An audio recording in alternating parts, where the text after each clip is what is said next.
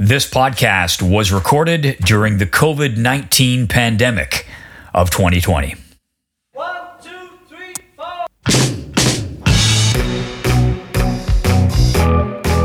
Do you ever get tired of being Beatles? When I play the drums, then I play a guitar, and I too play a guitar. What? Is he dead? Sit you down, father. Rescue. Take 12. Of course we were going. Very excited. Can we just have a little less guitar in the earphones? Oh, That's move all. away. Take 3. The bit that John finally got just after that, and we both of it do what you want to do what you want to do. If you think it was good, keep it. If you don't, scrap it.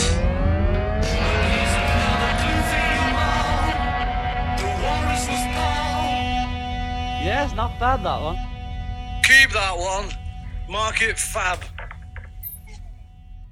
Hello and welcome to The Walrus Was Paul, a series of podcasts hosted by me, Paul Romanuk, during which we will take a stroll along the cast iron shore and peel off the layers of the glass onion with our musical guests as they discuss their favorite Beatles or Beatles solo album.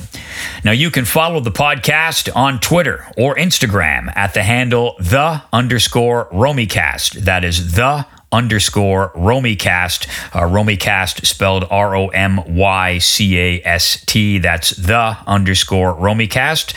Any questions, concerns, comments? Great place to interact, Twitter or Instagram. There's also a Facebook group page. If you'd like to join, do a search on Facebook for The Walrus Was Paul podcast. Ask to join, and I will sort that out. We've got coming up on 40 members, so why don't you be the next one? The podcast website is romycast.com. That is romycast.com. If you go there, you can find out more information about me, and you can find information and each and every episode that we have done so far. And also, if you see fit, you can make a donation to support keeping the show commercial free. This is something that I've just introduced. Funny old world. I'm a content creator in a world that doesn't always like to pay for content, so any help would be greatly appreciated. Go to the website. At the bottom of the page, click on the donate button.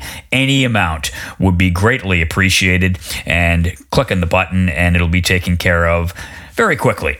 Also, if you don't already, please do subscribe to the show via your favorite podcast provider, and if you could, leave a positive review or rating. Greatly appreciated, and thanks in advance. My guest today is songwriter Christopher Ward. Christopher co-wrote the million-selling song in 1989 global #1 Black Velvet by his then-girlfriend Alana Miles. He has also written for Diana Ross, Amanda Marshall, Peter Cetera, the Backstreet Boys, just to name a few off the top of my head. He had a couple of solo hits of his own in Canada back in the 1970s. He was the Juno Award winner for Songwriter of the Year in 1990. And then later in the 90s, just to top off a great decade, he appeared in 2 Austin Powers films. He was part of the band Ming T in the film, so the guy's done a lot. But many of us know Christopher mostly for his role as one of the first music VJs on Canadian television. First on Toronto City TV, and then the national Much Music channel, Canada's equivalent of MTV. It launched in 1984. And during his career there, Christopher had occasion to interview dozens of great artists. I'm going to put a few links up on the Facebook group page to some of those interviews. You can find them up on YouTube. The high water mark as it pertains to this show, he interviewed both Paul McCartney and George Harrison. I'm envious. These days, Christopher is putting the finishing touches on a solo album, his first in many, many years, so we can look forward to that. And he is also working on a weekly podcast where he and co-host Tom Jokic trawl through an extensive archive of interviews with some of the biggest musical artists of the last 50 years. That podcast is called Famous Lost Words. That's Famous Lost Words, and it's available wherever you get your podcasts. You can find out all about all things Christopher, and there's a lot to find out by visiting his website, ChristopherWard.ca. That's ChristopherWard.ca. So Christopher Ward, songwriter, singer, broadcaster, and writer, and today, plain old Beatles fan. Christopher, thanks so much for joining me to talk about the Beatles. What a pleasure it is to welcome you. Oh, Paul, it is truly my pleasure. So let's get right to this. I like to start off just to establish the sort of grounding.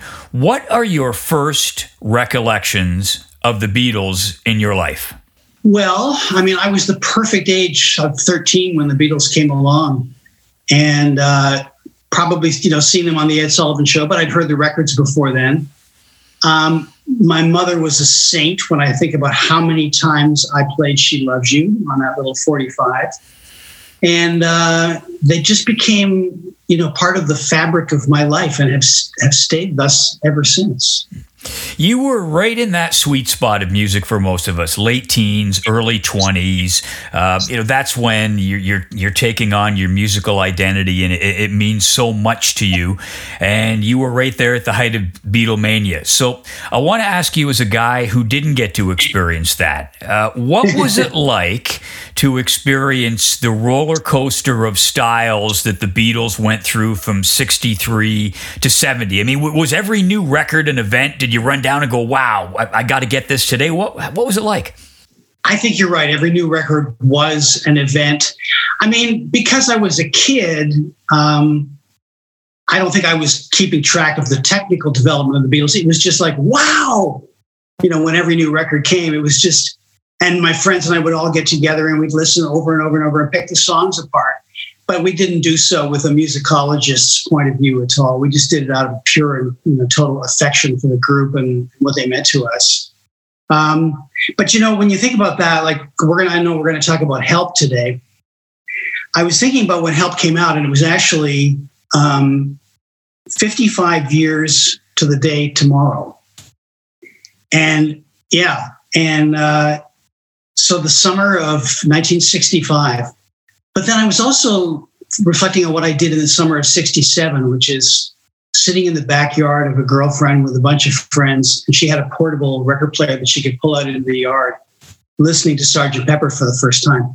And just thinking about the amount of musical growth. I know that people have reflected on this frequently, I'm sure, but it still blows my mind when I think about them going from, Ticket to Ride to Strawberry Fields Forever.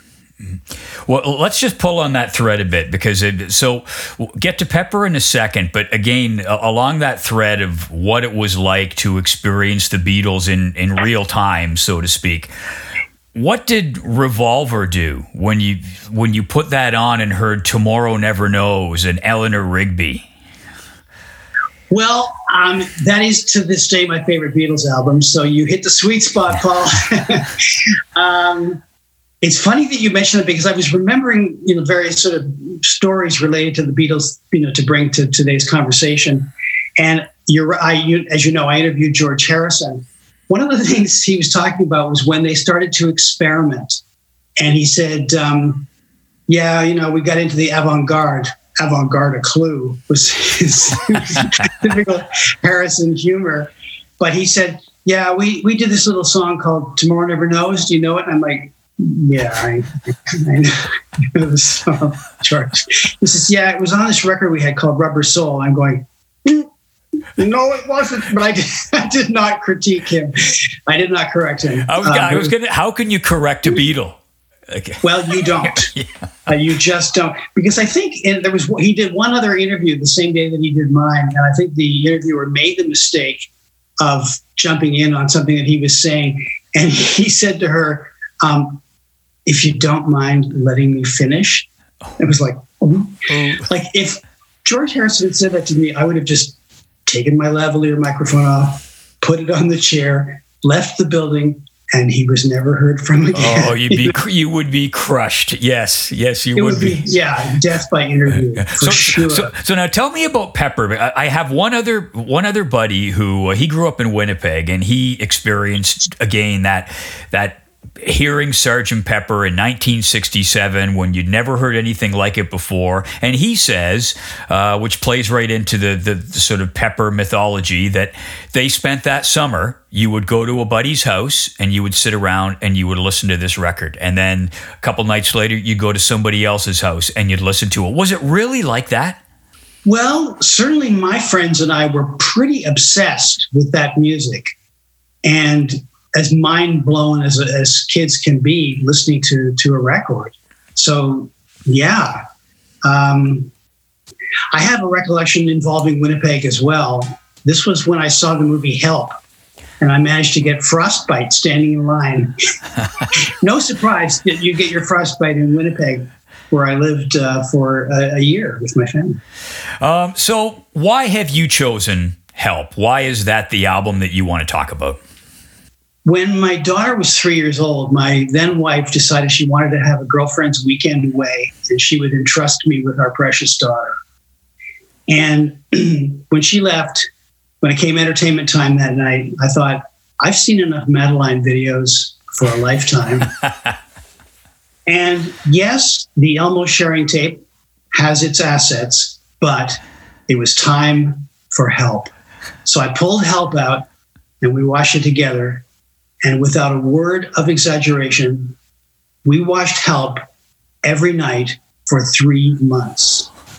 She was obsessed with the music and the film, and of course, in particular, Paul McCartney, the young Paul. She didn't realize that in the intervening years, he maybe changed and aged a little bit. In fact, she was so obsessed, she wanted to marry Paul. She was 3, remember? And so her grandmother made her a wedding dress and very accommodatingly would play Paul, and they would get married in the backyard at her place. Her favorite song is You Got to Hide Your Love Away, and I think it's probably still is to this day. So when I gave her a turntable 2 years ago, she's 24 now. When I gave her a turntable 2 years ago, of course, the first album I gave her was Help. So. Well, we'll get back to the film in a second. I just want to give a little bit of context here, which is what I like to do before we delve right into the discussion. So, Help was recorded in 1965, as you know, specifically as a soundtrack for the movie of the same name. 65 was the last time that the Beatles released 2 full albums of newly recorded material in the same calendar year. The last Beatles album to not be made up entirely of original compositions, Act Naturally, Dizzy Miss Lizzy are on Help. That's the last one, not counting the 40 seconds of Maggie May on Let It Be. So Help came after The Beatles for Sale, which had been released in December of 64, and before Rubber Soul, which came out in December of 65. Later that year, Help came out August 5th, 1965 in the UK, and of course a completely different version, which we'll talk about later, was released in North America on August 13th in 65. Global sales through 2017 estimated at 9.8 million, which places it as their 6th best-selling of the original catalog, behind Magical Mystery Tour and ahead of Hard Day's Night. So in 64, Beatles had their first tour of North America, starting August 19th in San Francisco at the Cow Palace, ended on the 18th of September in Dallas. They participated in a charity show in New York City on the 20th, back to the UK. Then they were back into EMI Studios, as they were known then. They're now called Abbey Road Studios, on the 29th of September to start sessions to complete Beatles for Sale that they'd started before their North American tour. So they juggled the recording work around a UK tour. Final mixing wrapped up November 4th. UK tour ran until November the 10th. I Feel Fine, She's a Woman comes out on November 27th, #1 single around the world. They make a bunch of UK TV appearances to promote the new single and forthcoming album. Then they wrap up 64 with an extended run for their Christmas pantomime show at the London Hammersmith Odeon. 20 shows over the course of a few weeks. Had about a month off, and then on February 15th, back into EMI Studios to start work on songs for a film they were to start shooting on the 23rd. they needed to have working versions of these songs finished so that they could mime them for the movie. So thus, they really went to work, the boys did. They recorded between the 15th of February and the 20th of February, 11 songs. 11 songs, 6 of which they used in the movie. So I say all that to say this. As a guy who's made his living in the music industry, have you come across any other musicians in your career who had this kind of output along with this demanding a schedule? I find it astounding when I read about that. I don't think so. Part of the reason they were that prolific was because that was the expectation at the time. And we can't forget, too, that aside from all of those albums, which just came rolling down the pipe, two a year, there were the singles which weren't even included on the albums. That, to me, is one of the most extraordinary things. We made reference earlier to Strawberry Fields. You think about the fact that Strawberry Fields and Penny Lane was released as a single and was not included on an album. Can you imagine what Sgt. Pepper would have sounded like with those two songs added to it? It's breathtaking to think. So, I guess they were in their prime, creatively speaking. But Brian Epstein was squeezing every last nickel out of his, golden geese as he possibly could. Whether it was the bad merchandising deals he made or the touring that they did around making records, with the priority, I believe, more on the touring than the album making. But, So let's get to the film a little bit before we get into the album. It was shot between Feb 23rd and May the 11th of 65 in Austria, the Barbados, various locations around London, and at Twickenham Film Studios, which is in sort of extreme West London. Released in the UK on July 29th. And then over in the U.S. A short while later, as you said, we're right around the date. It cost approximately $1.5 million to make. They did about $12 million at the box office. When you watch it now, does it date well? Is it still a fun movie? Where does it sit in your sort of rock and roll movies pantheon? I think it's a great film.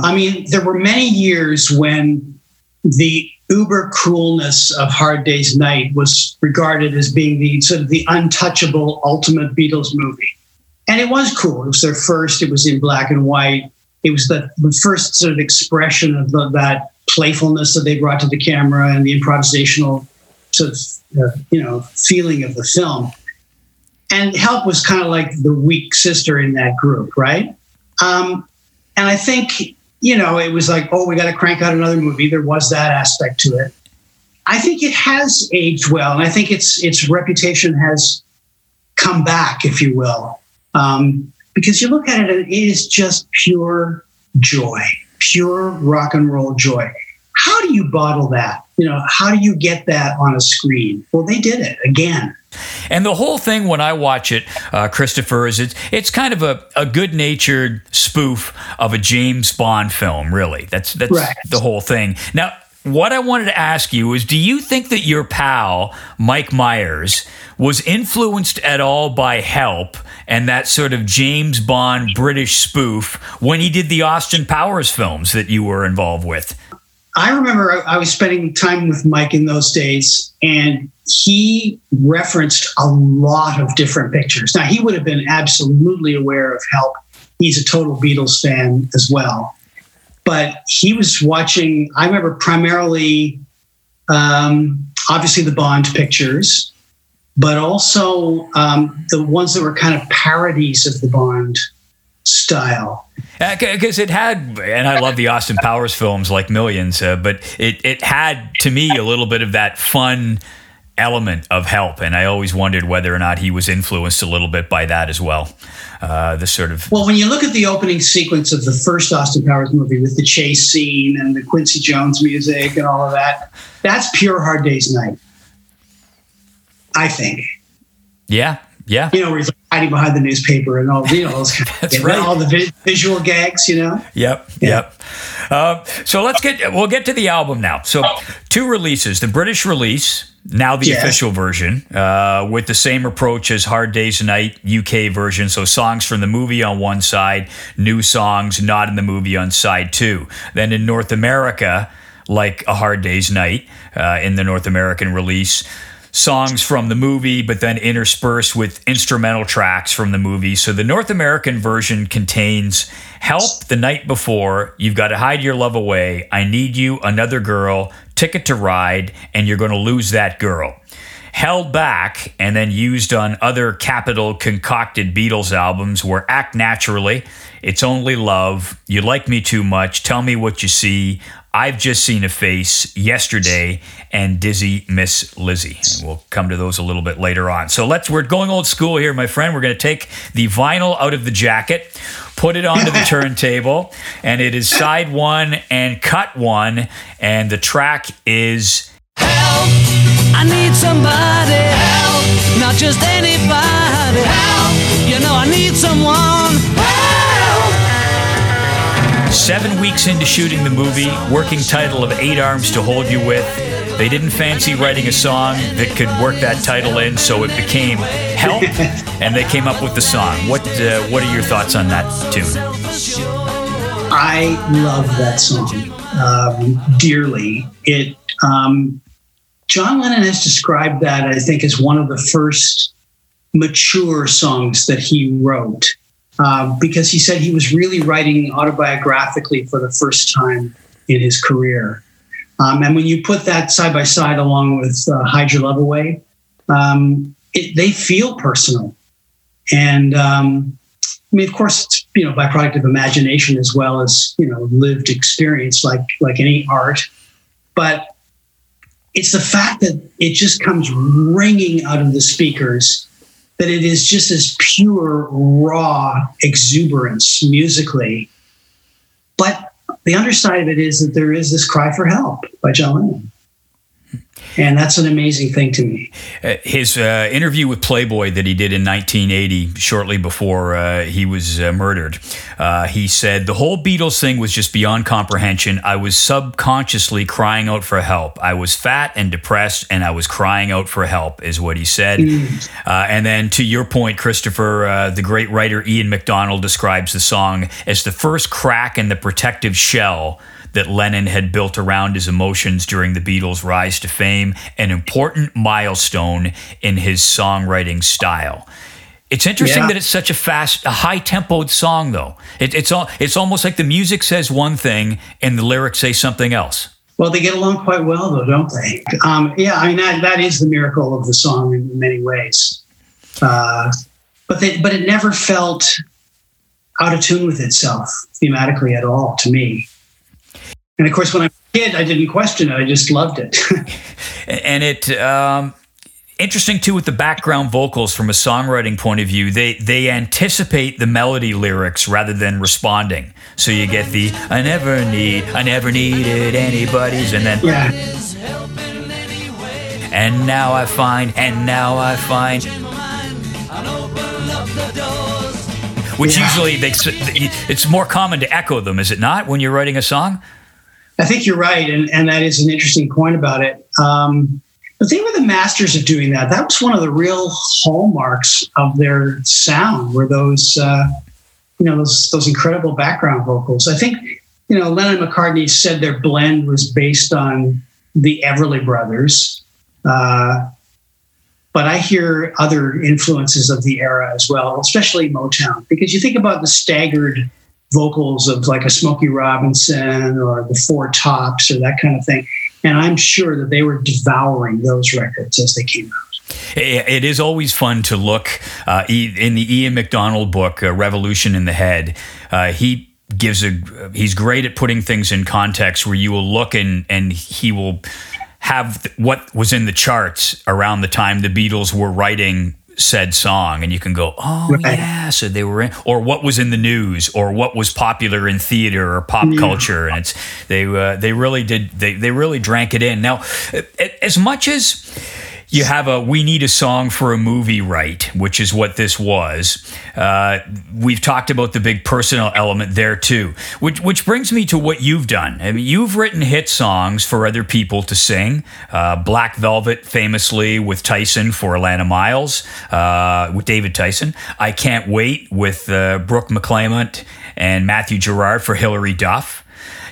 What I'm wondering is, as a songwriter, when you're writing for somebody else, does it deprive you of being able to write in a confessional way at all, or can you still do it? That's a really good question.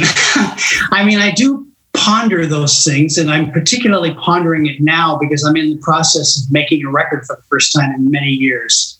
And I've truly spent my career in service to other artists, trying to help usually young artists, but not always, to tell their story, to help them find their voice. And you have to create things for them, particularly lyrically, that are believable coming out of their mouths. So it's a job, but it's a fantastic job, and I love doing it. I try to bring whatever artistry I have to the room, no matter what kind of a process it is, or no matter who's involved, or how many writers, or what the job of the day is. Have you ever, do you feel, and I don't know if you can come up with an example or not, but put a little bit of yourself into a song that somebody else is singing, and even though they might not have known that, but you knew that? Well, there's a song that I wrote with Dave again for Amanda Marshall called Beautiful Goodbye. And that was on her first album. And that song, I think, was about the longest it ever took me to write a song. It took me about 3 months to write the lyrics to that song because Dave had given me this piece of music that, to my ears, was so beautiful. I was sort of intimidated trying to match what he had already accomplished. And I think there's a lot of personal experience in that song, but I certainly didn't tell that to Amanda at the time. I don't think she would have cared, honestly. One other nerdy fact about the song, a couple of them actually, that descending lead guitar riff that precedes each verse was a little bit difficult for Harrison to do.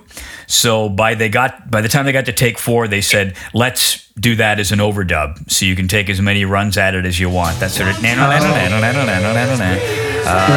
And then the vocal is different on the mono mix than it is on the stereo mix. Lennon's voice is a little rougher in the mono mix. So off to your turntable to see if you can hear that. I know. So it's a completely different vocal? Yeah, different vocal from mono to stereo. And you really hear it if you play them one after another. Of course. I actually prefer the mono one. It's a little rougher. Yeah, I mean, I always listen to the mono version of Help, so it never occurred to me to go A-Bing them. But okay, thanks for the tip. Your Beatles nerd facts are available free of charge. Just give me a call. I'm to the right place, huh? So let's go on to cut 2. And you referenced a few moments ago the harmony vocals, which to me, when I look at this album, I mean, you just go, Help, Night Before, You're Gonna Lose That Girl. I mean, there's just so many of them where they're singing those beautiful Beatle 3-part harmonies. This is one of them, The Night Before. It was recorded during a session on February 17, during which they also recorded, same session, George Harrison's You Like Me Too Much. And the big thing that they used was that Hohner Pianette electric piano. Sort of that little unique sound on there. We said our goodbye the night before. Love was in your eyes the night before. Now today I find you have changed your mind. Treat me like you did the night before. You know, it's funny. I think of Help as being, and this is going to sound like heresy, but as being kind of John Lennon's record. Maybe it's because of the title and because I see the growth that he made as a songwriter, which fascinates me. I mean, Paul McCartney's still, one of the greatest songwriters ever to walk the earth, don't get me wrong. And I love his contributions to this record, but they seem more in line with all that he had done before. Whereas particularly Hide Your Love Away and Help, to me, step out so much.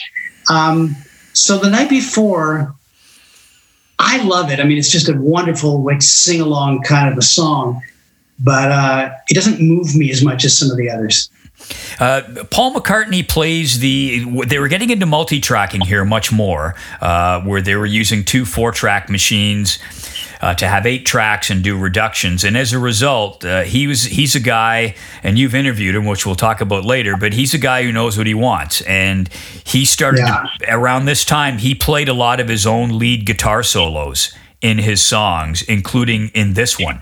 Because I would guess he knew the sound that he wanted. And you always wonder if, as a lead guitar player, George Harrison, how much that would have put his nose out of joint. Well, how do you spell control freak? I mean, it's like, he, I'm sure, was well used to, McCartney calling the shots the way that he wanted. I mean, it's like, this is more a coda to all of that, but you think about that infamous conversation on Let It Be, right? Where it's like, yeah, Paul, I'll do whatever you want. Just tell me what to play. I can't remember if that was the exact quote, but it was along those lines. Like, yeah, whatever. Yeah, just tell me, Yeah. And if someone to be as talented as McCartney, if he can play that well, go for it, right? Why not? And again, that distinctive, the Beatles were kind of cool at around this time, especially picking up some of the instruments in the Abbey Road studio that were there for them to use. And one of them was this pianette electric piano, so sort of a mini piano. And they used it on You Like Me Too Much. It was the same session. They later used it on Getting Better and I Am the Walrus. But the thing that's always struck me about the Beatles, Christopher, with be it the sitar, the pianette, they had incredible taste. They didn't overuse it. It didn't show up on every track. It didn't show up on several albums. It was just a few tracks on a couple of albums. Something to be said for that kind of taste. Yeah, you wonder how much of that restraint was courtesy of George Martin. Because I think they were kind of wild-eyed experimenters at that point. It was like anything that was in the view was going to be tried. And as time went by and records went by, as we all know, they became increasingly experimental. And I think George kind of tamped that down, George Martin, that is, tamped that down. I think that George Martin enjoyed the challenge as much as they enjoyed challenging him. It's like, okay, let's mess with George and see how far we can push him on this. And I think he just kept responding to each new thing that they wanted to hear. So cut 3 on side 1, you've referenced it a couple of times. The first all-acoustic Beatles track, clearly I would say an homage to Bob Dylan, You've Got to Hide Your Love Away. Here I stand, head in hand, turn my face to the wall. If she's gone, I can't go on, feeling 2 foot small.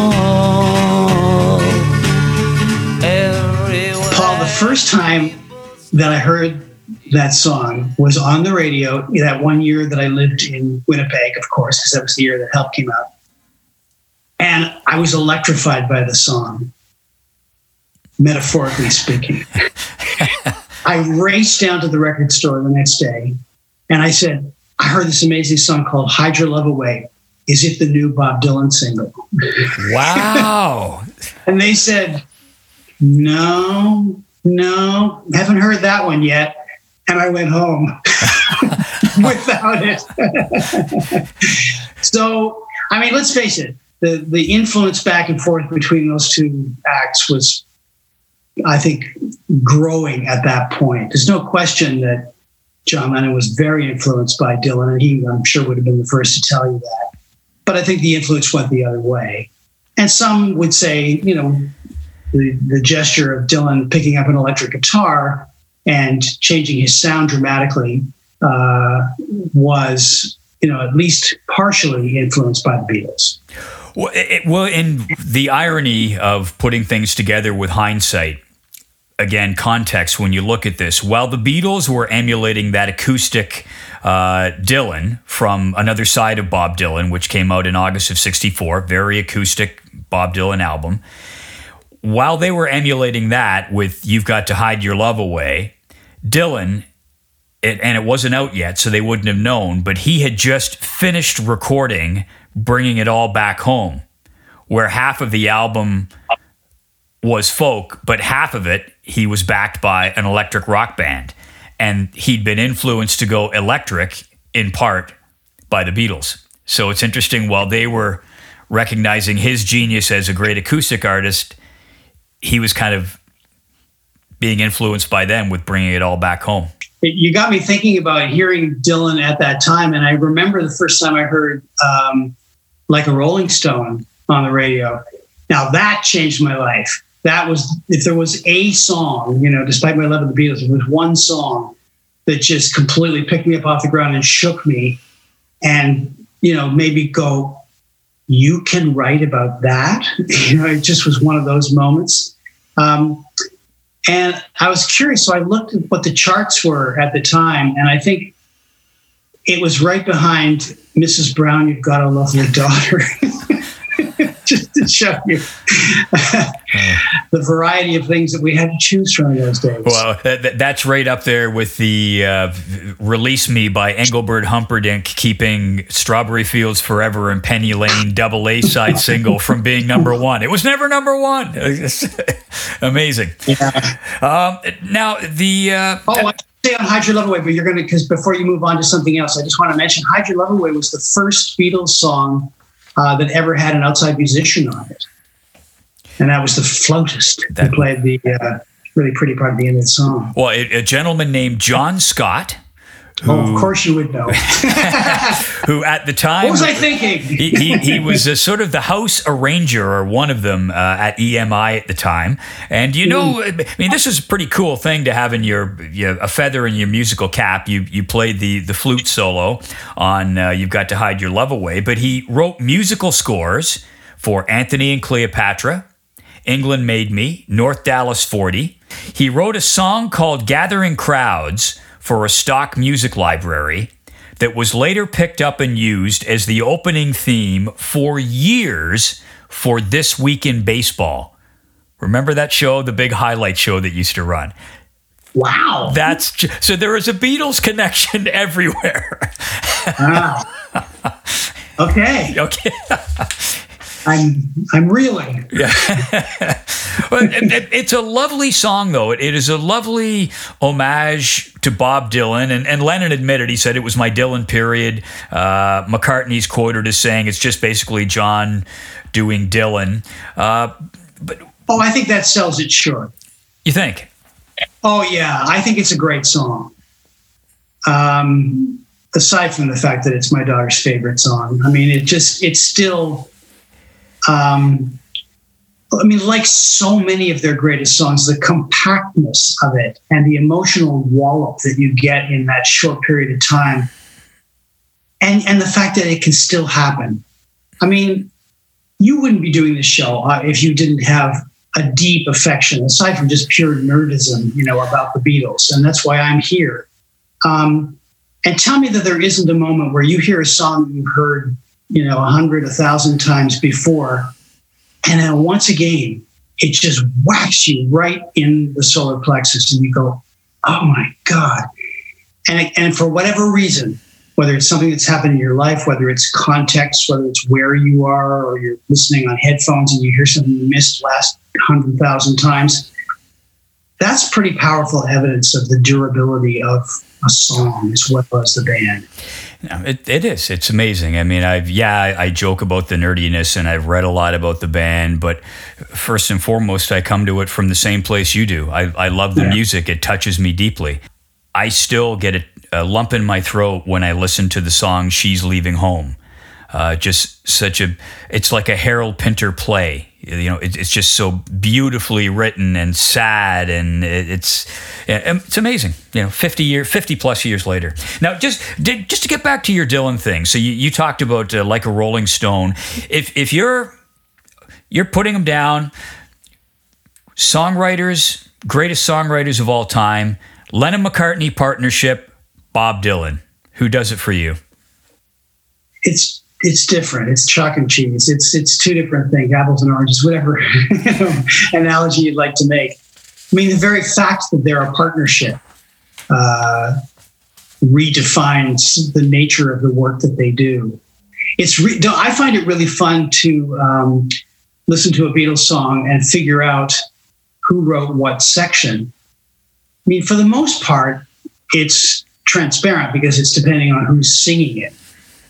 But, it's also just the music. Like if they weren't singing it, let's say somebody else, let's say the very first time you heard We Can Work It Out, and that first part comes in, try to see it my way. Okay. Well, there's cheerful little Paul. He's going to keep a really positive attitude. Hey, honey, we're going to get through this thing. Not so fast. John Lennon comes in and goes, life is very short and there's no time. So, that's genius, how those two musical souls manage to fit together to create work. I think what Dylan does is different. I know that's a bit of a hedge on your question. I'm going to continue the hedge on it. You hedge away. We'll move to cut 4, and it's "I Need You" by George Harrison. It was from the same session where they recorded, which didn't get used in the movie. It turned up as a B-side later on. The brilliant, intricate harmony song "Yes It Is," which was that was a B-side for Ticket to Ride. So they did Yes It Is. It has that distinctive tone pedal guitar, the wah, wah, wah. That's, which is also on I Need You. So it was used on both tracks that they recorded that day. You don't realize how much I need you. Love you all the time and never leave you. I think it's a volume pedal, isn't it? Yeah. And just for people that don't play the guitar, I mean, literally, it's a pedal that you push down like you're hitting the accelerator in a car, only you go up and down according to how much volume or how much level you want to come out of the amplifier. But it's so, of course, that wah, wah. It's not a wah-wah sound, but it's sort of akin to that. So one of 2 Harrison tracks on the album. The other is "You Like Me Too Much," and he had no songwriting credits on the previous record, "Beatles for Sale," and only one on "Hard Day's Night." So he's very, very much in the shadow, of course, of Lennon and McCartney. So the first George Harrison song. This is my first chance to ask you. You got to interview George Harrison in 1988. How did it come about? Tell me about it. I mean, something I will never have the chance to do for obvious reasons. What was it like? Well, it was phenomenal. I mean, I was very nervous going into that. We had a false start where it seemed like it was going to happen a few weeks earlier. So I had a chance to totally prep myself for the interview, and then it washed out for some reason. But he had the album Cloud 9 out, and I guess the label were saying, you know what, we could make this a big record. It's a great album, but you need to go out there and do some interviews. And so he did a selective number of interviews, and to my great good fortune, one of them was with me on Much Music. When you think about the idea, but I remember when he entered the room, somebody said, yeah, when a Beatle came into the studio, it was like it became a cathedral. He was as unassuming as you would hope, and as genteel and friendly to people. At the same time, he does not suffer fools gladly. He's one of the more direct people you'll speak to. And if you've ever seen that immortal clip from the interview where he's talking about Paul McCartney. Yes. That's the one everybody remembers. I think I'd read something very recently, like before the interview, about McCartney intending to do an album of other people's songs, specifically John Lennon's songs, including what's the one about his son? Oh, Beautiful Boy. Beautiful Boy, thank you. Yeah, that was one of the ones that was mentioned. And George looked at me and went, Paul? I said, yeah. So, what? Does he have any good ones of his own? And I'm like, yes. Well, now we've got that on tape. It's just, and he went, well, it's true, isn't it?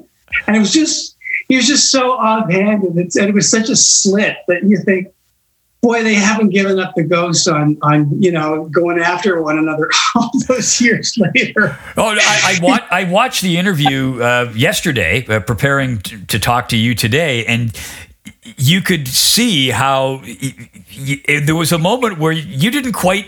Did I just hear what I thought I heard, and how should I react? Was it intimidating to interview him? In the sense that it was the interview that I'd been preparing for since I was 14. I could not be prepared enough. I mean, it was just because it was such an emotional connection in my life, as you and I have talked about today. That said, I thought I was the right person for the job. You could call that egotistical if you like, but you have to know what you're good at. And I thought, no, I can handle this one. I know what to do. I know what to ask. I know how to treat this man and, give him all the respect he deserves, but at the same time, don't back off. I'm going to ask him things like, why they had agreed to use the song Something in a commercial, which was, in those days, a kind of a pointed question to be asking George Harrison. But he answered everything very even-handedly, without reservation or, pause. So. And did he, Christopher, did he just, like, when he came into the studio, were there minders all over the place, or did he just come in and then when he finished, it was like, yep, see ya, out of here? Did you get a chance to chat with him at all? Well, when he came in, he had, certainly one person from Warner Music was with him, but we hadn't been able to announce the interview. That was one of the conditions of getting this interview, was that we were not allowed to mention it on air. We weren't allowed to hype it in any way. We weren't even allowed to say somebody really special. We couldn't do any of that. It was just it was like camera, lights came up. There was George Harrison. That was how we had to do this in order to get the gig. So, I mean, I did talk to him when we rolled a video. And then at the end, we got up and we were standing side by side, and he's looking around the studio. I think it was like, the first time he'd really taken it in. And you remember what the madness of Much Music was like in those days. And he looked at me and he went, "This is a very casual program."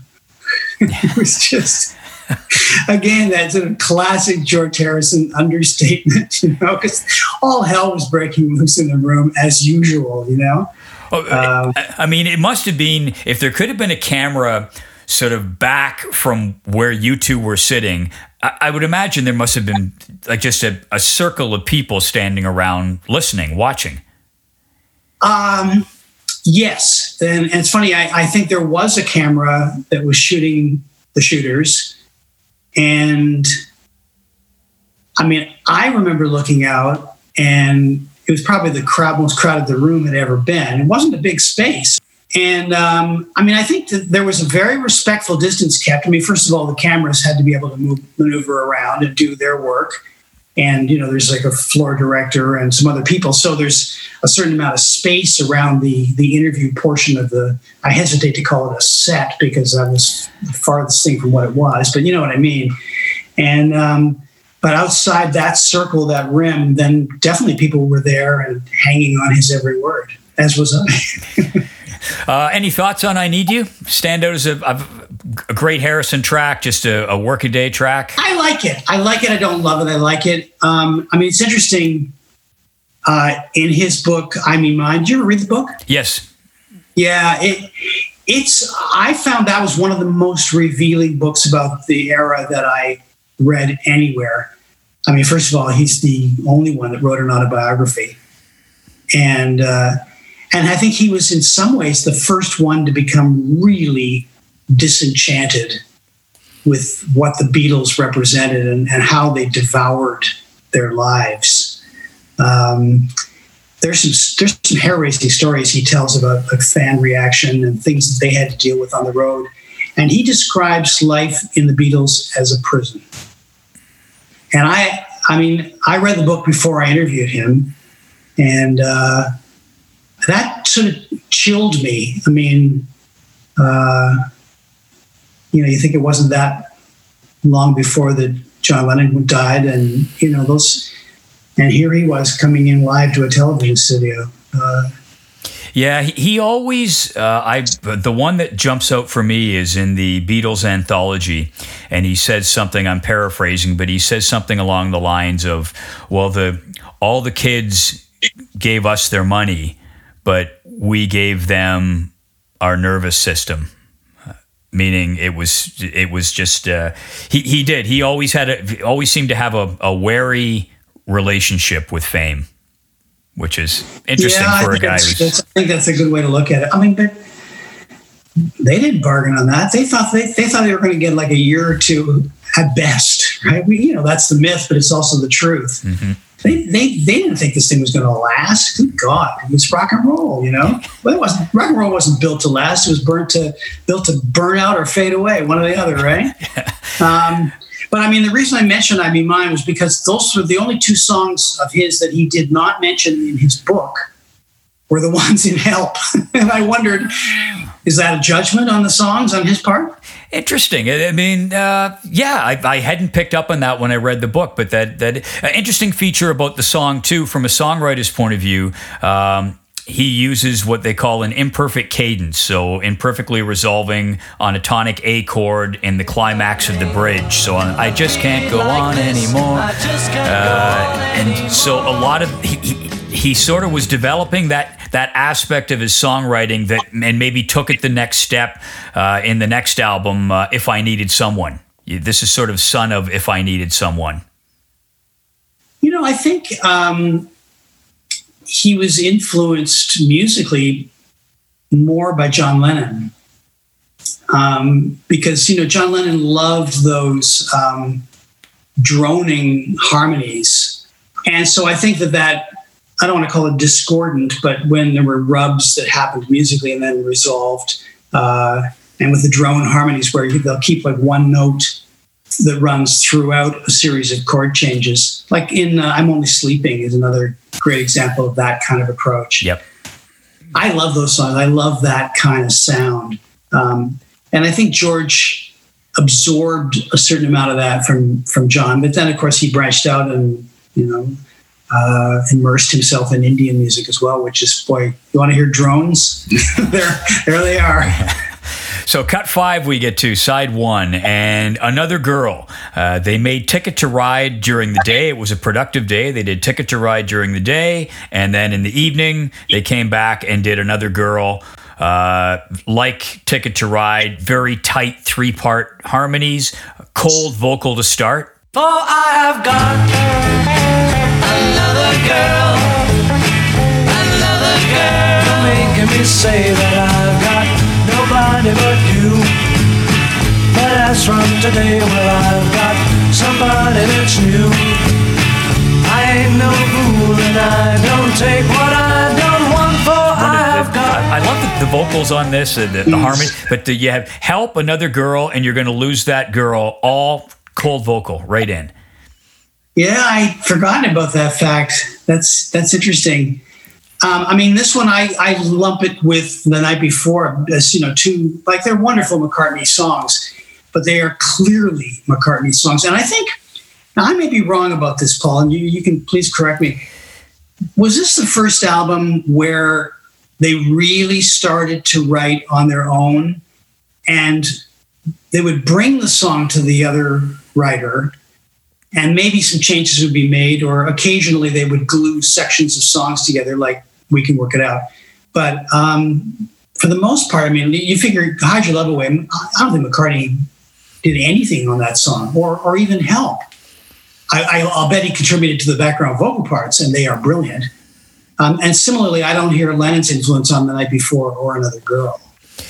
No, and I think it started more so with this album, where they were still doing a little bit of the, across from one another with guitars, meeting up at John's place in Weybridge out in Surrey for a specific writing session. But there was a little bit more of, I've got this and bring it in. And of course, the the classic example of that coming up later in the album Yesterday by Paul McCartney, which was a completely Paul McCartney solo project. So yes, it started here, it continued on Rubber Soul, and then just continued through there. And the ultimate, of course, by the time they got to the White Album, they were essentially a backing band for one another, is what it had largely turned into. But the thing I love about this, tying it back to the movie, the sort of video for this one, this was when they're standing on the coral reef, and they're miming the song, and McCartney's he's playing the girl. Playing the girl. and you can see they left it in the movie. I love it when he has his I'll set this for you for those of you listening. Her arm is out, and he's holding her arm as though it's the neck of the guitar, and he's strumming his hand over the front of her breasts, and I think he just touches a side of a breast at one point, and you see him sort of go whoa, and looks up in the air like, oh, whoops, sorry about that. I have to go back and look at that section again. Oh, it is such a fun scene. I missed that part, but I certainly know the scene. Yeah. I mean, they didn't copyright silliness, but boy, they sure did it well, huh? Oh, and that is, to your point earlier, it's just such a fun film, and that's one of my favorite scenes. They were famously, and they all admit, have subsequently as the years have gone by, and you can see it when you watch the movie, they are stoned out of their brains for some of those scenes. They were having a good time. Yes, it was. I had not discovered marijuana at that point, but it was pretty great. The fun that was to await you. Yeah, there you go. Exactly. So we get to cut 6, side 1, and You're Gonna Lose That Girl. You're gonna lose that girl. Yes, you're gonna lose that girl. You're gonna lose. Yes, you're gonna lose that girl. If you don't take her out tonight, she's gonna change her mind. Change her mind. And I will take her out tonight, and I will treat her kind. I'm gonna treat her kind. You're gonna lose that girl. Yes, you're gonna lose that girl. You're gonna lose. Yes, you're gonna lose that girl. The thing that stands out for me in this song is the vocal performance by John Lennon. And to your point, Christopher, it really, this album really does showcase Lennon, and especially when he steps up to that falsetto, goes up an octave or whatever it is. I just think it's a great vocal performance. And McCartney too. I mean, they had the ability to just not leave anything on the table when it came to a vocal performance. And part of that may be just the expediency with which they had to make records. I mean, as we all know, they made Beatlemania in 14 hours, I think, if that. I mean, which is just unthinkable. Including they saved Twist and Shout till the end of the day, because Lennon knew that it was just going to rip his vocal cords out, and he was only going to get one pass at it. But what a pass it was. And, or you listen to McCartney singing I'm Down. I mean, it's like I get a sore throat just listening to that, And I love how much they pour into their performances. It just makes the record unforgettable. Well, I mean, here's a great one with I'm Down. Throat shredding, great, strong vocal performance. Took a break. The next song he recorded, Yesterday. Really? Yeah, right after, same session. Wow. After. That's insane. I know that a producer would let a guy shred his throat like that, knowing that he was going to record a ballad in the next song they were going to work on. That is a little surprising. Yeah. Yeah, I was. George wasn't around, or we could ask him, but yeah, wow. The songs, you're going to lose that girl. The key change very similar to, and when I tell you, you'll Another Girl. It's a very similar sort of key change. And then, and it was a real visit to our point a moment ago. This was a song that they wrote together. out at Lennon's house in Weybridge, and it's a real, Lennon's got the great singing, and that's great, the call and response with the McCartney and Harrison and the tight harmonies. It really is a sort of a latter-day visit to the Beatles' great musical home turf, if you will. It's on thinking about this. It does sound more like a collaboration. When I interviewed Paul McCartney too, as you know. Oh, I've got that written down. You bet. Well, it just reminded me because I was asking him about songwriting. I wonder why. Talk about an opportunist, right? Well, there was nobody there to monitor me because it was in London, so I could ask whatever the hell I wanted to, and I did. And he was talking sort of generally speaking about where he got his song ideas from. And he said, really, it's sort of like if Ringo says something like, "Oh, that was a hard day's night," that kind of thing. He said, or for example, I was driving up to John's place in, I think it was Weybridge. Yeah, he said, he calls it a very golfy area. And he said, I had my usual driver, Alf. And I said, "Oh, Alf, how you doing? How's tricks these days?" And, "Oh, Paul, working 8 days a week." And with that, he goes, like scribbling down the lyrics. It's like, and he gets to John's place, and of course, I got a great idea for a song, So, I guess that's how it's done, huh? So you interviewed McCartney. Now, from what I could see, Christopher, you would know because you actually lived it. That was what year was that? 89?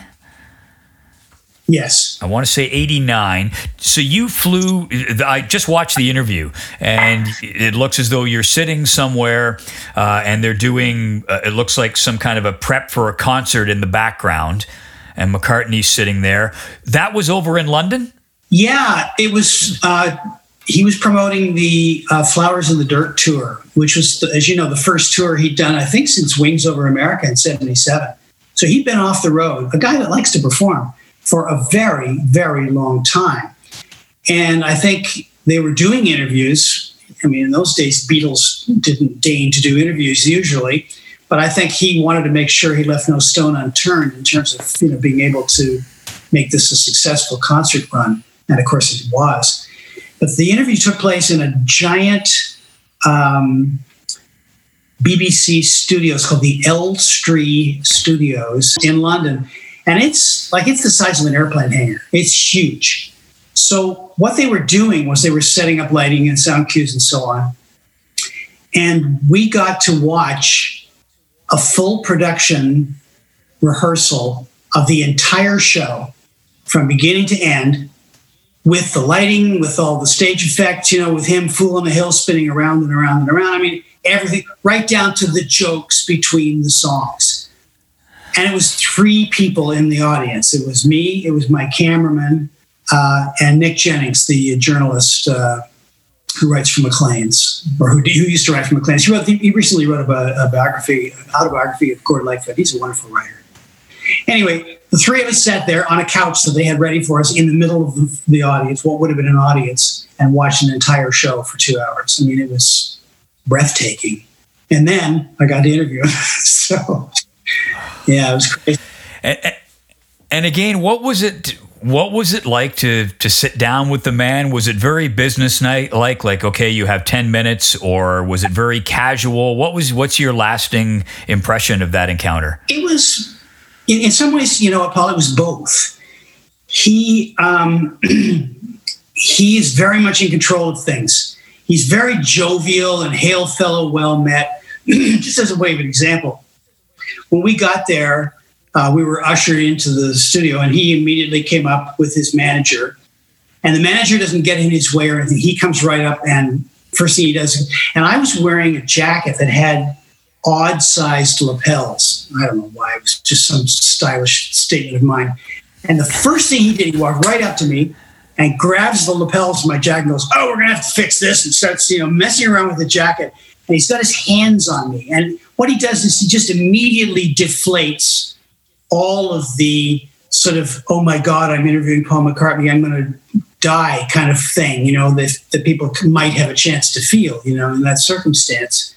And he just, through the interview, he was doing all the funny voices and the gags, and just, he was the full-on master showman from the second that we met him until the interview was over.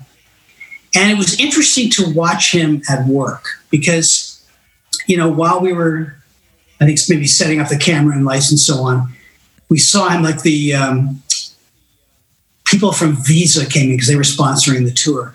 And you see them coming over, and he comes to them and he's like patting them on the back. And you can see this from a distance. You can't hear the conversation, but you see that he's doing the whole, pole, the funny pole bit the whole time with them. And then 10 minutes later, they're gone. And then boom, next in comes the t-shirt designers. And he's got his hands all over that. And he's like making comments. And you can tell this from a distance, He was engaged, involved in every single aspect. He was a micromanager extraordinaire.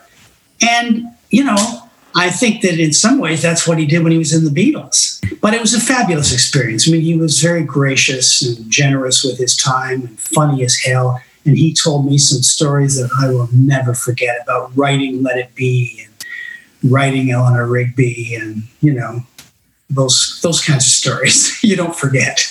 Those kinds of interviews, if you can have one of those in a career, you're blessed, and you've been able to interview two of the Beatles. And so I watched your interview with Kate Bush. An artist who doesn't give many interviews. I don't think she's been back since. So we'll close out side 1 and cut 7, the last track on that side, and one of my favorites, Ticket to Ride. For me, it was the first song they started to work on in sessions for the album, and just an extraordinary sound for its time. That chiming, clean guitar sound from McCartney, big tom-toms. That was a heavy-sounding record for 1965, was it not? Yeah, and I know that's how John Lennon looked upon it. He thought it was a heavy-sounding record, as you aptly put it. And I think it's like when I was talking to McCartney, he made reference to listening to The Who and saying, if they can do that, I can do them one better. And then he went away and wrote Helter Skelter. So, they weren't above writing something that was really intense. And this is another example of it, especially for the time. McCartney says, we wrote the melody together. You can hear it in the record. John's taking the melody and I'm singing harmony with it. We'd often work those out when we wrote them. And then he said it was pretty much a work job that turned out quite well. And what McCartney liked about it, the interesting thing, I'm quoting McCartney here, paraphrasing, the crazy ending. Instead of ending like the previous verse, we changed the tempo and we picked up one of the lines, "My baby don't care," but completely altered the melody. We almost invented the idea of a new bit of a song on the fade out. It was something special. Yeah, something specially written for the fade out, which was very effective, but it was quite cheeky when we did the fast ending, quite radical at the time. It's funny. I was working on a song recently, and I was determined I was going to put a coda in it, and it was totally inspired by, the things the Beatles did, and I love that aspect of that song.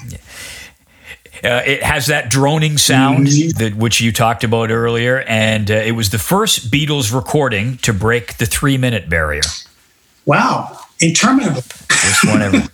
Yeah, they kept them tight. And for me, probably my favorite sequence in the movie. It is you could just lift that right out of the film and you have a perfect music video. The Beatles frolicking in the Alps. Oh, yeah. I love that part. So that's side 1. We will flip it over to side 2. And the first track, Act Naturally. Anything to say about Act Naturally? Buck-ons and the Buckaroos. Yeah.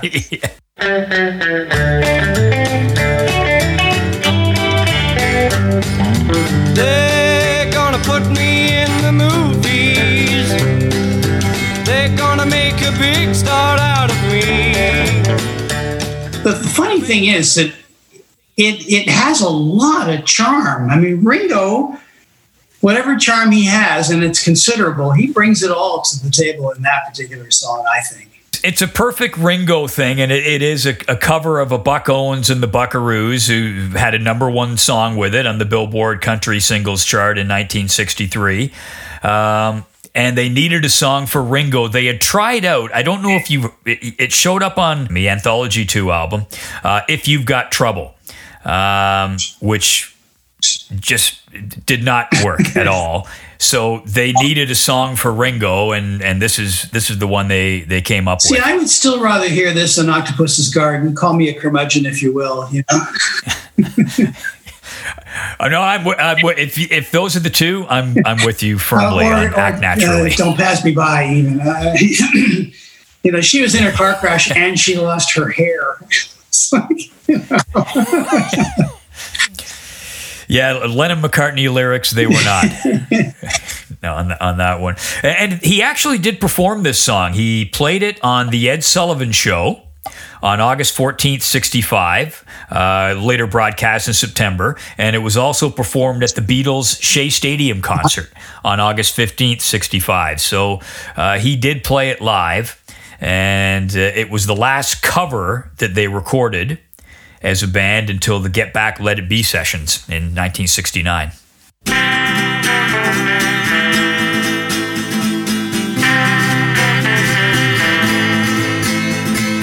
I get high when I see you go by. So second track on side 2, It's Only Love, and Lennon and McCartney wrote it together in Weybridge at his house. And John Lennon, here's what he thought of it. He told David Sheff in the 1980 Playboy interview, "I always thought it was a lousy song. The lyrics were abysmal. I always hated that song." So John is down for a no on It's Only Love. I remember hearing it, you know, when I was a kid, and hearing it on Rubber Soul, of course. And I loved it. And again, it has that drony Lennon thing in it, you know, the way the harmonies are structured. And it's fantastic. So, yeah, I mean, you know, in retrospect, in hindsight, he trashed a lot of songs that I have a great deal of affection for. I don't think he thought much of Dr. Robert or Andrew Bird Can Sing. And I love those songs. Love those songs. So we get the final word. His working title for it, when he before he'd come up with It's Only Love, was That's a Nice Hat. I'm just thinking, that's a nice hat. It's only love, boy. It must have been a tough call. That's a nice hat, and that is all. It's something like that, maybe. I don't know. In his 1997 biography, Paul McCartney, many years from now, the one he did with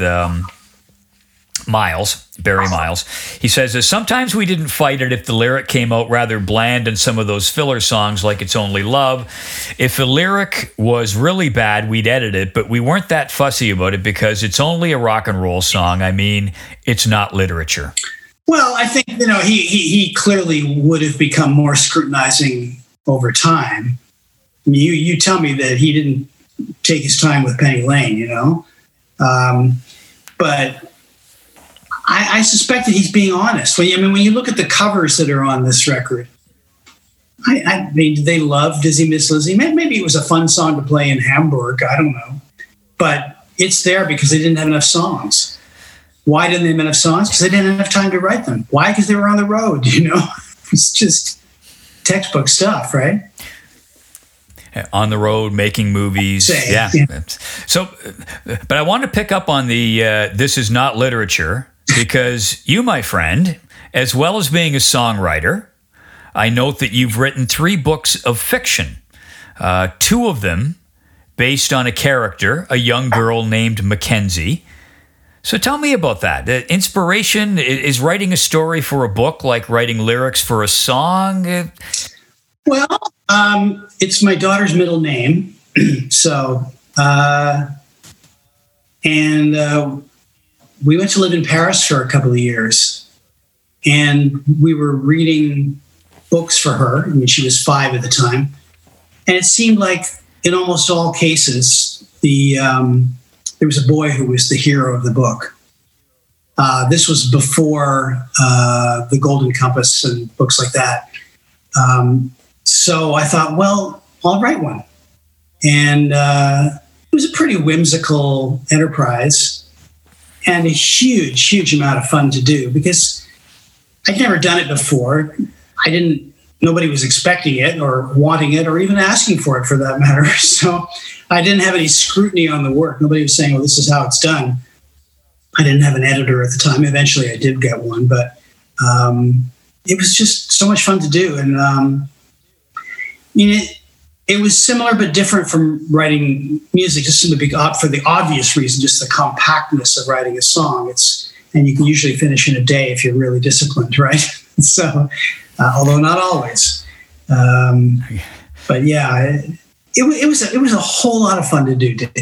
Honestly, and I wrote a follow-up to it as well. So, is writing a book like writing lyrics for a song or completely different? I mean, I think there's no one way to write a song. It's a pretty free-flowing, and McCartney said that in the interview too. He said, well, there's just, he said, I'll write it whatever way there is. And, Lennon could get an idea from a shop window, right? The lyrics to Being for the Benefit of Mr. Kite. Or you could get an idea for a song from an overheard conversation. Or it could be a phrase in a book that you just read. I mean, there's so many ways to write a song. Whereas with a book, if you're going to have a narrative structure, then there has to be some kind of grid on which the story is told. And I think there has to be, some kind of payoff. I mean, I guess it's parallel to the, tension release aspect of a pop song in that, the book has to have that denouement as well. But I don't want to get too analytical about it because I just did it for fun. Though you've gone away this morning, you'll be back again tonight. On to the third track, side 2, You Like Me Too Much. Second Harrison track on the album, the third one to be recorded by the Beatles. They did it on the same day as The Night Before, and Lennon playing that same pianette that I mentioned earlier that features in The Night Before. Interesting thing about this one, the piano introduction was later out and out lifted by Bob Dylan for his song Temporary Like Achilles on 1966 Blonde on Blonde. Did George Harrison or did George Martin play it? That piano introduction is played by Paul McCartney and George Martin playing two different piano parts on separate ends of the same Steinway grand piano. Wow, I'm glad I asked. Yeah. The Steinways only on the song's intro and overdubbed separately, as were McCartney's bass and Harrison's vocal overdubs. But they put a lot of work into this Harrison song, which I don't think they always did. I don't think George Harrison would say that his songwriting was at the level that McCartney and Lennon were at. Even those couple of years of difference in age would have factored in, I think, as much as anything. But also, he just hadn't matured as a songwriter the way they had. And I think that their maturity came not only from their talent, but also from their competition. They pushed and drove each other to write better songs. I mean, that's well known and well documented. And they said the same themselves. Whereas I think George, he kind of had to muddle along by himself and figure out the process.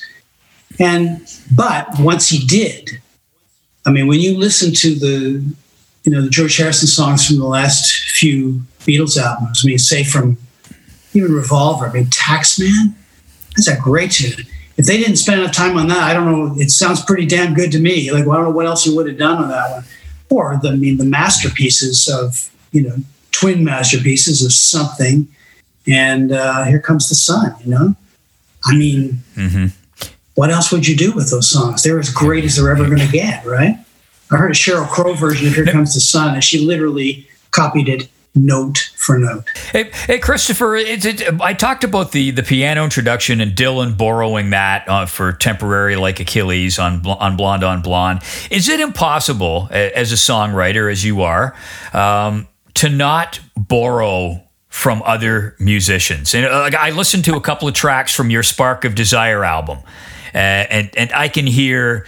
And maybe I'm fishing off the wrong pier here, but in the song "Once in a Long Time," I hear a real Burt Bacharach, Hal David influence on that. Was that something that would have influenced? So you just pick stuff up. Is it impossible not to if you were a writer like that? Well, that's the thing. If you're a songwriter, it's like if you want to be a writer of any kind, you have to read.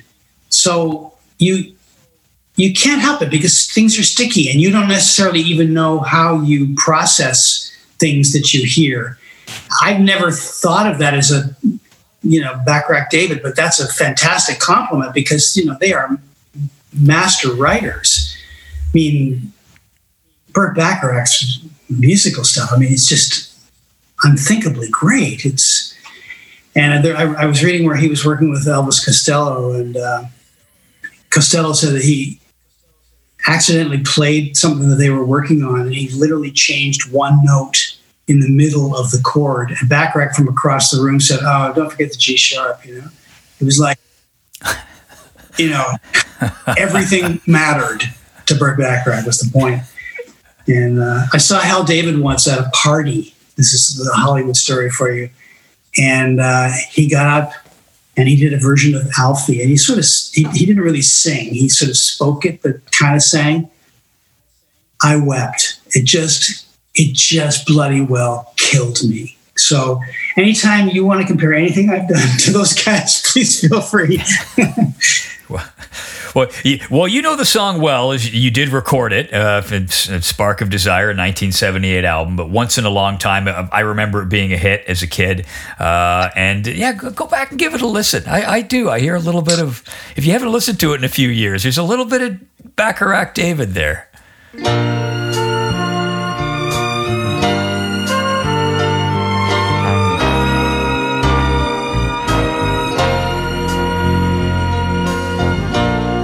Will linger in a moment of breathless night. Summer moon is a diamond in the sky. Feel a perfect feeling. Feel yourselves believing. Summer moon, forever feel the sky. Is that out anywhere? No, the Warner's never digitized it, so we're going to have to, storm the building, I think, Paul. You got to get that out there. Get that out there. It's a classic of its era. There were a few hits off that album. There was a song called "Maybe Your Heart" that also did well at radio. So yeah, it's a long time ago. It was. Fourth track, side 2. Tell me what you see. Tell me what you see. It is no surprise now. What you see is me. Big and black the clouds may be. Recorded the same evening session where they'd worked on "If You Got Trouble," the ill-fated Ringo Starr attempt. And McCartney says that he reckons he wrote about 60% of it, Lennon about 40%. Just probably something that had to get done, sounds like. I guess. Again, there's a sort of theme running through our conversation, but so much of how we look at these things and how we hear them and how we remember them is filtered through the feelings we had at the time we first heard them and experienced them. Whether it was as you say, thinking about Ticket to Ride through the filter of the incredible scene in the movie. And I just remember playing those records. And although I remember when I got the Help album and it had all those instrumentals, I remember thinking, what a drag, this is terrible. Because they didn't just put them all at the end or anything where you could just not listen to them every time. They just wove them through the album. Come on. It was such it was such a ripoff back in those. The British fans got two sides. One side of songs in the movie, the other side of new songs that weren't including in the movie. A little throwaway called "Yesterday." Well, this is what we're coming to. Track 5 and 6, we can almost do these together because this just blows me away that you have I've Just Seen a Face, fantastic track, and Yesterday, what hasn't been said about it, and they're buried on side 2 of Help as the second last and third from last tracks on side 2. Like, just what a wealth of material. But again, it's like we were talking about earlier, the songs that came out as singles never even made it onto albums. I mean, Lady Madonna, well, of course, the classic, Penny Lane and Strawberry Fields. But the Day Tripper, I Feel Fine. All that stuff. Paperback Writer and Rain. I mean, God, they just, tossed them all as a single, so we won't include it on the album. It's like, what? It's crazy. I Just Seen a Face. I did a performance of it once with 3 friends, one of whom was Alana Miles. We did a country version of it as a quartet, just for fun. I interviewed Jim Cuddy and Colin Cripps about Rubber Soul, and Jim Cuddy is adamant about that. He said, I've Just Seen a Face announces something, and it is a perfect setup for the second song, Norwegian Wood. He says, Drive My Car is a good song, but it's a novelty song. You know what? He's right. It is a novelty song, yeah. I have a story to tell you, and I keep talking about my daughter, but when she was 3 and we'd fallen in love with Help and all of that, I started working my way through all the CDs with her in the car. And we were listening to Drive My Car one day.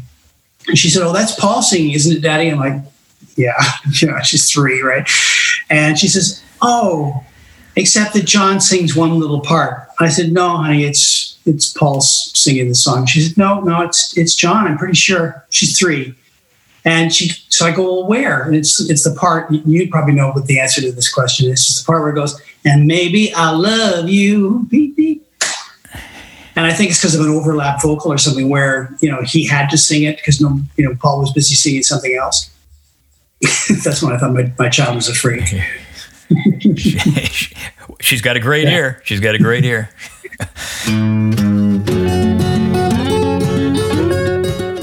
I've Just Seen a Face was the first track they worked on after a month-long break in recording. And so here's the day for Paul McCartney I talked to you about earlier, Christopher. So June 14th, 1965, in one day, they come back from a break in recording. He records in order, I've Just Seen a Face, I'm Down, then Yesterday.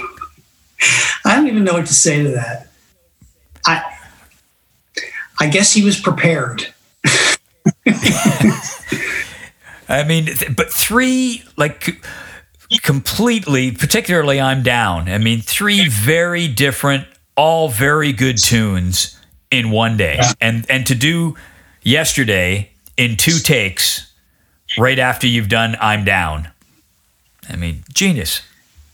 People think Yesterday is the most recorded song of all time, but it's not. What is? Summertime by George Gershwin. You out-nerded me on that one. That was very well done. Of Yesterday, it was released as a single in the U.S., not in Britain. The Beatles Brian Epstein apparently was adamant that it would not be released as a single because it was essentially a Paul McCartney solo record.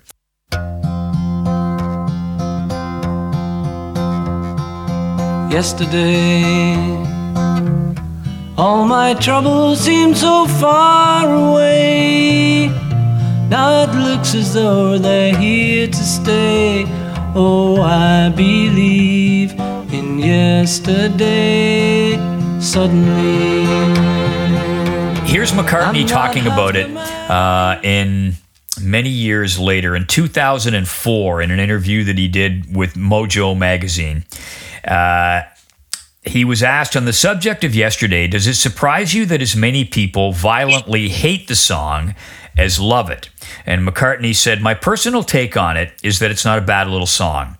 Whether it's the most popular or whatever, it's certainly loved by quite a few people. When you get a song like that, whether it's Yesterday or I Will Always Love You, a lot of people will react against it because it's always on the radio or at the top of the chart or always playing in restaurants. Some people get annoyed of having to listen to it. It's a bit of a British thing too. We Brits are not that big on success, especially when someone else is having it. Where do you come down on Yesterday as a songwriter? That's a funny observation that he made about the Brits. I think we could say the same about Canadians in some ways. What do they call it? The tall poppy syndrome, you know? And don't get too big for your britches now, you know? I think Yesterday is a great song. I think it is a truly, truly great song. And actually, he was talking in the conversation I had with McCartney, he brought it up because we were talking about the songs that he chose for the tour and how he chose them and why certain ones had to be included. And he said, you know, the thing about Yesterday is that it changes over time. He said, as you have more yesterdays of your own to look back on, and it sort of deepens with time, is what he's saying. And I really understand what he's saying. And if you can ever write a song that has that degree of durability, never mind the popularity, you've really done something.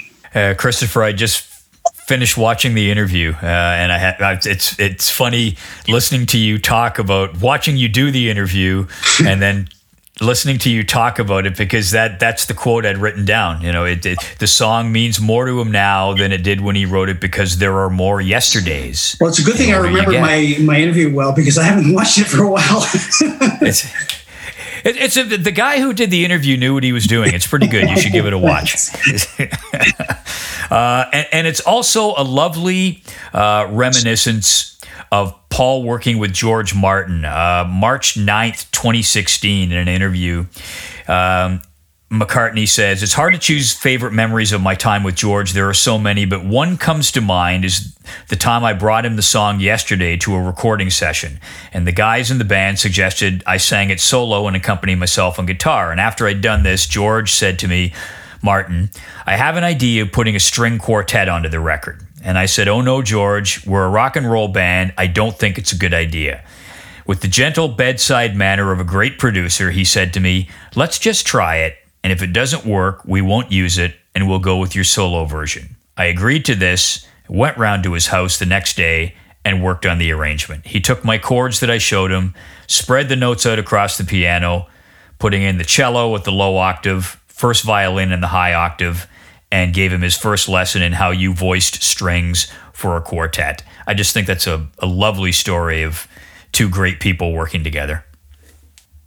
Well, how do you argue with perfection? You know, I mean, the hard thing about some of these songs, to go back and analyze them, is that you know them so well that they become these sacred things. And I suppose that's why when McCartney did his solo shows, and you know, after all the years that he had not been touring, he did the songs exactly as we remember them. And I think that was a gift to the fans, because, you know, we love what we know and we have such deep emotional connections to those. And I would say the same for something as simple as a string part. Mm-hmm. I mean, you could take it out and the song would still be a beautiful song, a timeless piece of work, but it wouldn't be the song we know. Christopher, what is it that, you know, you use the word perfection.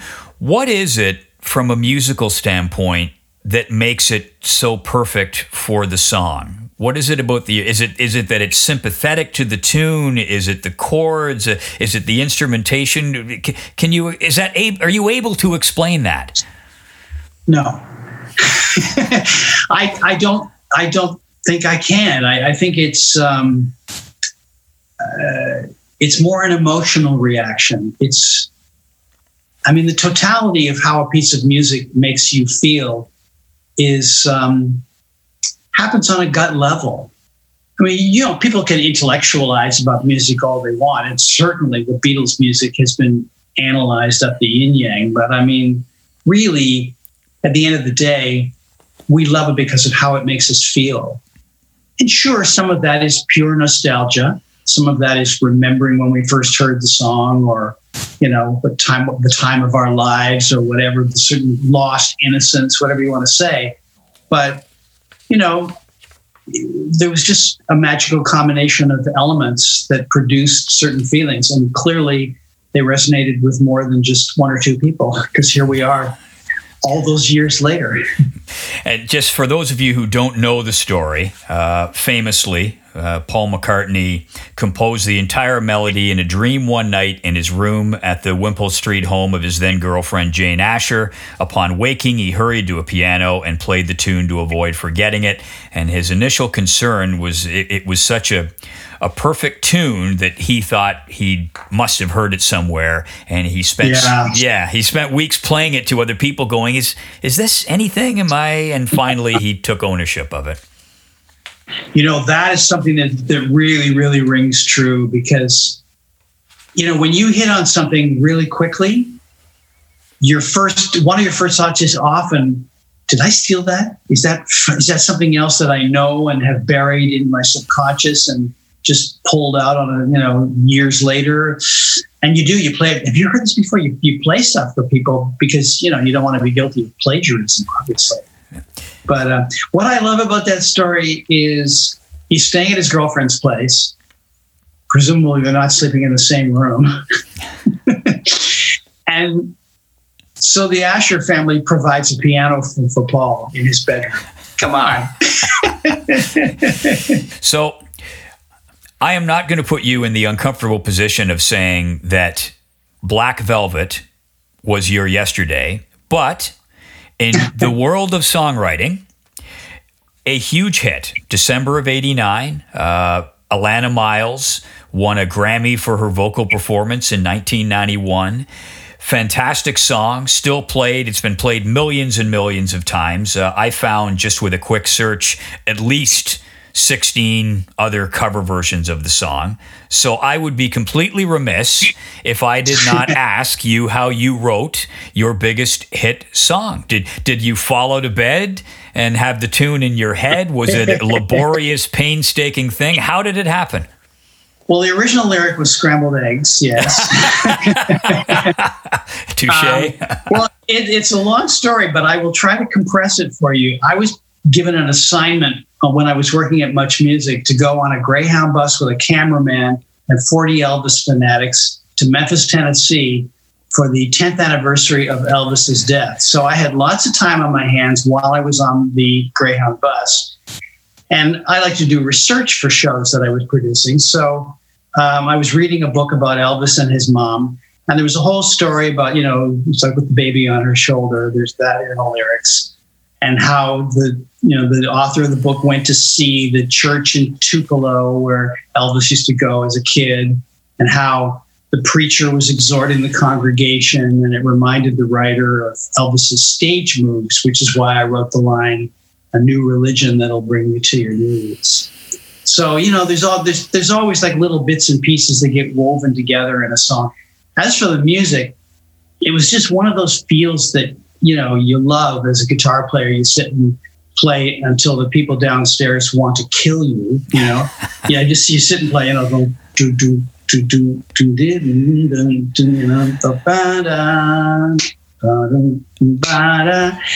you just do that for like a month, and then something falls into place. So it was a music feel that I love. It's called a shuffle feel. It's one of the oldest, most timeless musical feels there is. And then the lyrics from my notebook from the Elvis trip kind of found their way into that song in a melody. The verse is really simple. It's one chord. The whole verse is one chord.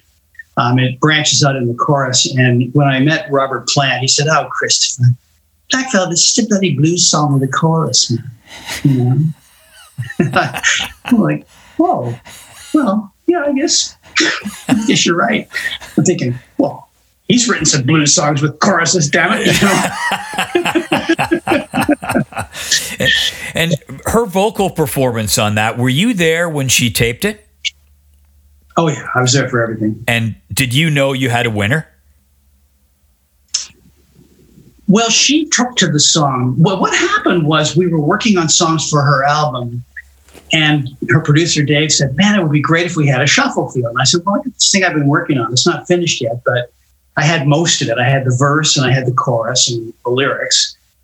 And she just went, I love that. I love that. I have to do that. I have to record that. She was a very passionate person to work with. I mean, she was all in on something that was just, that was it. It was done. And she started singing it, and she just wailed on it. I mean, it was very big and soulful and intense. And I thought, wow, this is going to be good. So Dave said, do you have a bridge for the song? I said, no. And he said, do you mind if I try to write one? I said, no, not at all. So he went home and wrote the bridge, which is the part that goes every word of every song. I mean, I wrote the lyric for it, but he wrote the melody. So, yeah. She recorded it on the hottest day of the summer, as the story goes, and it's true, in a little basement studio. And it was so hot she was wearing a bathing suit. So, yeah. Yeah, I'll just leave it at that.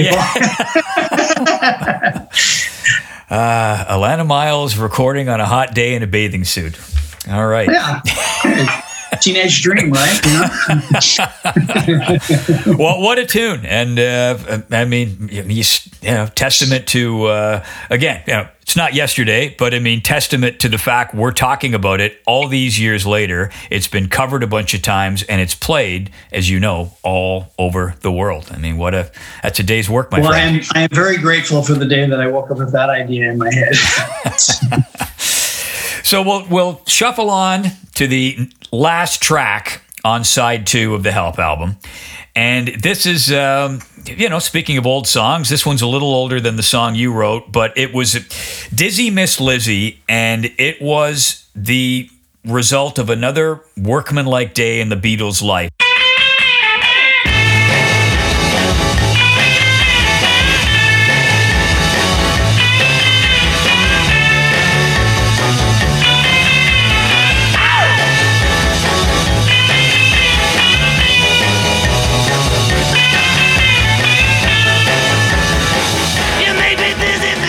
Spent the day at Cliveden House shooting scenes for Help, and then they headed to Abbey Road after a day of shooting for an 8 o'clock session because Capitol in the USA wanted a couple of more tunes to pad out a couple of more North American albums. They didn't have anything new, so they ran off a couple of old Larry Williams classics from their old stage act, Dizzy Miss Lizzy and Bad Boy. Just played them pretty much live in the studio as you hear them. And I just, that Dizzy Miss Lizzy, that's a hell of a performance. It's a great performance. Yeah, I was just listening to it, and well, it's in the school of Twist and Shout and those other songs where Lennon just, lets it rip. And the same with, what was the other one you mentioned? The other Bad Boy. Bad little kid moving. Yeah. They both ended up on the Beatles' 6 album in the USA, so they padded that out. But yeah, I love Bad Boy as well. I mean, just 2 great performances, and it's cool when I was researching this, Christopher, reading that they just basically went in, it was their old stage act from the Hamburg days, and just ripped through 2 tunes, just live, no overdubs. It's amazing when I think about the songs that were covers, like when I was a kid, I didn't separate out initially because I was a kid, which songs they wrote, which they didn't. They were just all of a piece. So when I would hear songs like Anna and Chains and You Really Got a Hold on Me and Please Mr. Postman, I mean, they were Beatles songs as far as I was concerned. And they chose songs that they clearly loved and had performed so many hundreds or thousands of times. So they were great additions to the album. So just kind of a fun song, and a little like the work you did in a very special little fun band called Ming T. With your buddy Mike Myers, Susanna Hoffs from the Bangles, Matthew Street. How did that, because you played a character in the film in the band, how did that all come about? Well, Mike's an old friend of mine. We were in the Second City touring company together, and we've stayed friends over the years. And when he was doing the Austin Powers movie, he wanted to form a band, so he called me. And he got Matthew Sweet and Matthew's drummer, Stuart Johnson, and Susanna. And Susanna's husband, Jay, was directing the film. So it all kind of fit together. And but Mike, I mean, he's very musical. So, he had the song BBC. He gave us all credits on the album, but, realistically, Mike wrote the song. And I got a chance to perform it recently, by the way, with Mike at the Largo Theater in Los Angeles. This is bizarre, but he called me and said, "Hey, do you want to go see the Neil Finn show at Largo?" I was like, "Yeah, that'd be great." He says, "Oh, okay. Well, I just heard from Neil." I'm like, "Yeah." He said, "But he wants me to perform a song." I said, "Well, that's great. You should definitely perform a song." He said, "Well, I'm not doing it unless you do." I'm like, "What?" 'Cause it's been a long time since I was on stage. And he said, "Yeah, I was thinking of doing BBC." And I went, "Well, that's a great idea." He's like, "Well, you're doing it with me." I'm like, "Oh, okay." And he was nervous because, he doesn't play to be able to lead the band. So he needed me to kind of, show the music. I mean, it's like a 3-chord special. It wasn't a lot to learn, but we didn't have very long to prepare for it. Let me put it that way. But that was a lot of fun. So just a couple other things, and then I'll want to get your last thoughts. But for the cover art, it was shot by Robert Freeman, famous photographer. He also he shot that famous cover for With the Beatles, where they're sort of in the half light with a curtain pulled behind them. Beatles for Sale, he shot that cover. And his other famous one was the Rubber Soul cover. With the sort of, looking up, elongated faces. He shot those. He shot them at Twickenham Studios in the summer. They're not shot in the Alps, as it looks like on the cover. They just took the photos of the Beatles that he took and stuck them on there. The semaphore, they originally wanted them to spell out help in semaphore, but it didn't look good, Robert Freeman said. And having a photographer's eye, he just did it all positioning of what looked best for the arms and what looked best in the composition for the photo. So it doesn't spell out help. On the UK version, it spells out NUJV. And on the US version, they switch the order of the Beatles around and it spells NVUJ. This is not even slightly obscure, Paul. I have to tell you. Not even slightly. Hey, I remember my dad gave me a book of Beatles photographs by Robert Freeman. He shot you remember that infamous shot of them in the middle of a pillow fight in a New York hotel room? Yes. Yeah. That was funny. Great photographer, and some fantastic. The story behind the Rubber Soul, where it is, I guess the way he would do it is he would come in and he had a white card cut out in the shape of an old vinyl record sleeve, and he had it leaning up against a chair with a slide projector, and he was projecting candidates for the cover photo onto this. And at one point, he was showing them to the Beatles, and the chair got jiggled or whatever, and the cardboard tilted backwards a little bit. And they went, "That's it. That's what we want." And that's why it has that sort of elongated, that warped look to it. Yeah, it's another little thing that happens that turns out to be, I guess, a mistake of convenience or a mistake of greatness. So, and again, not even slightly obscure, But I'm glad to know this now. Well, Christopher, I feel as though you've been so generous with your time. I just had to give you as many nerdy and obscure facts, and if you can sort of pick through them at a Hollywood dinner party at some point, then please do. Oh yes, that's precisely what I'll be doing. Listen, you have. I cannot thank you enough for the generosity of your time. It's been. Oh, this has been fun. This has been a blast. What are your final thoughts looking back on Help and the position it occupies in your life and why it's special to you? I mean, of course, I love the British version because it has all the extra songs on it. I don't have to skip over the instrumentals. I mean, at least we have remotes now so that we can if we want to. But that it stands up and is an even better record than I remember first hearing. It's a wonderful recording, and it has so many deep connections for me, as you know.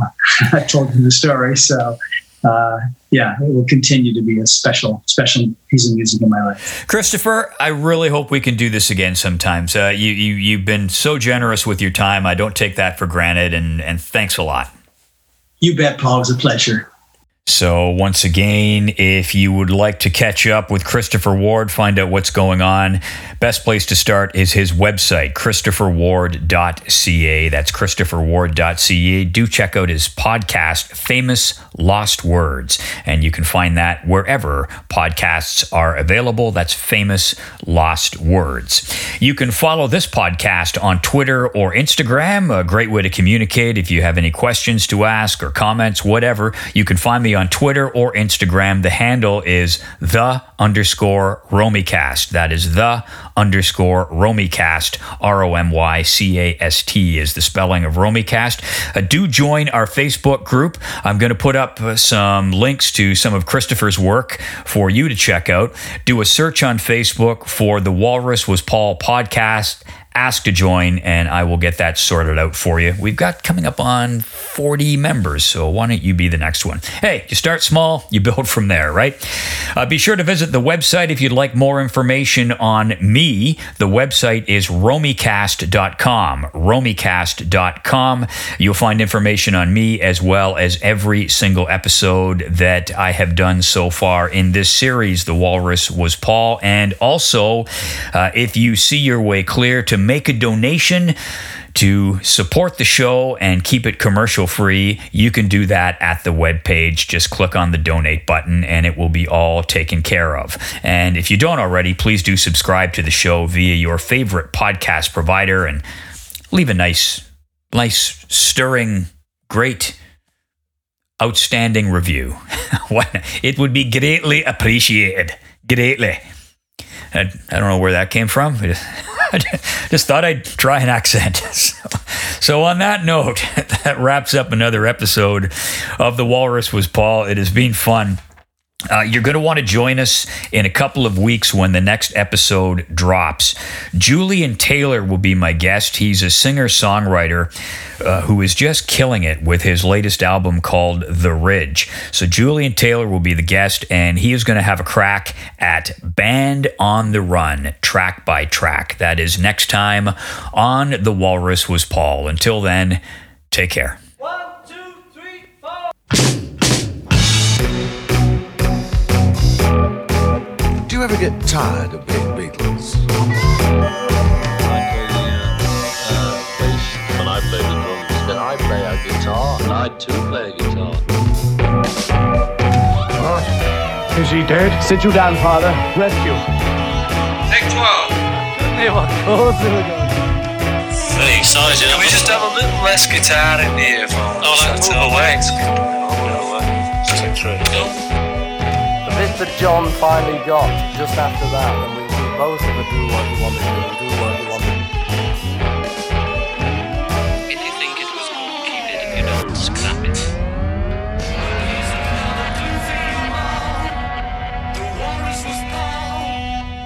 Yeah, it's not bad, that one. Keep that one. Mark it fab.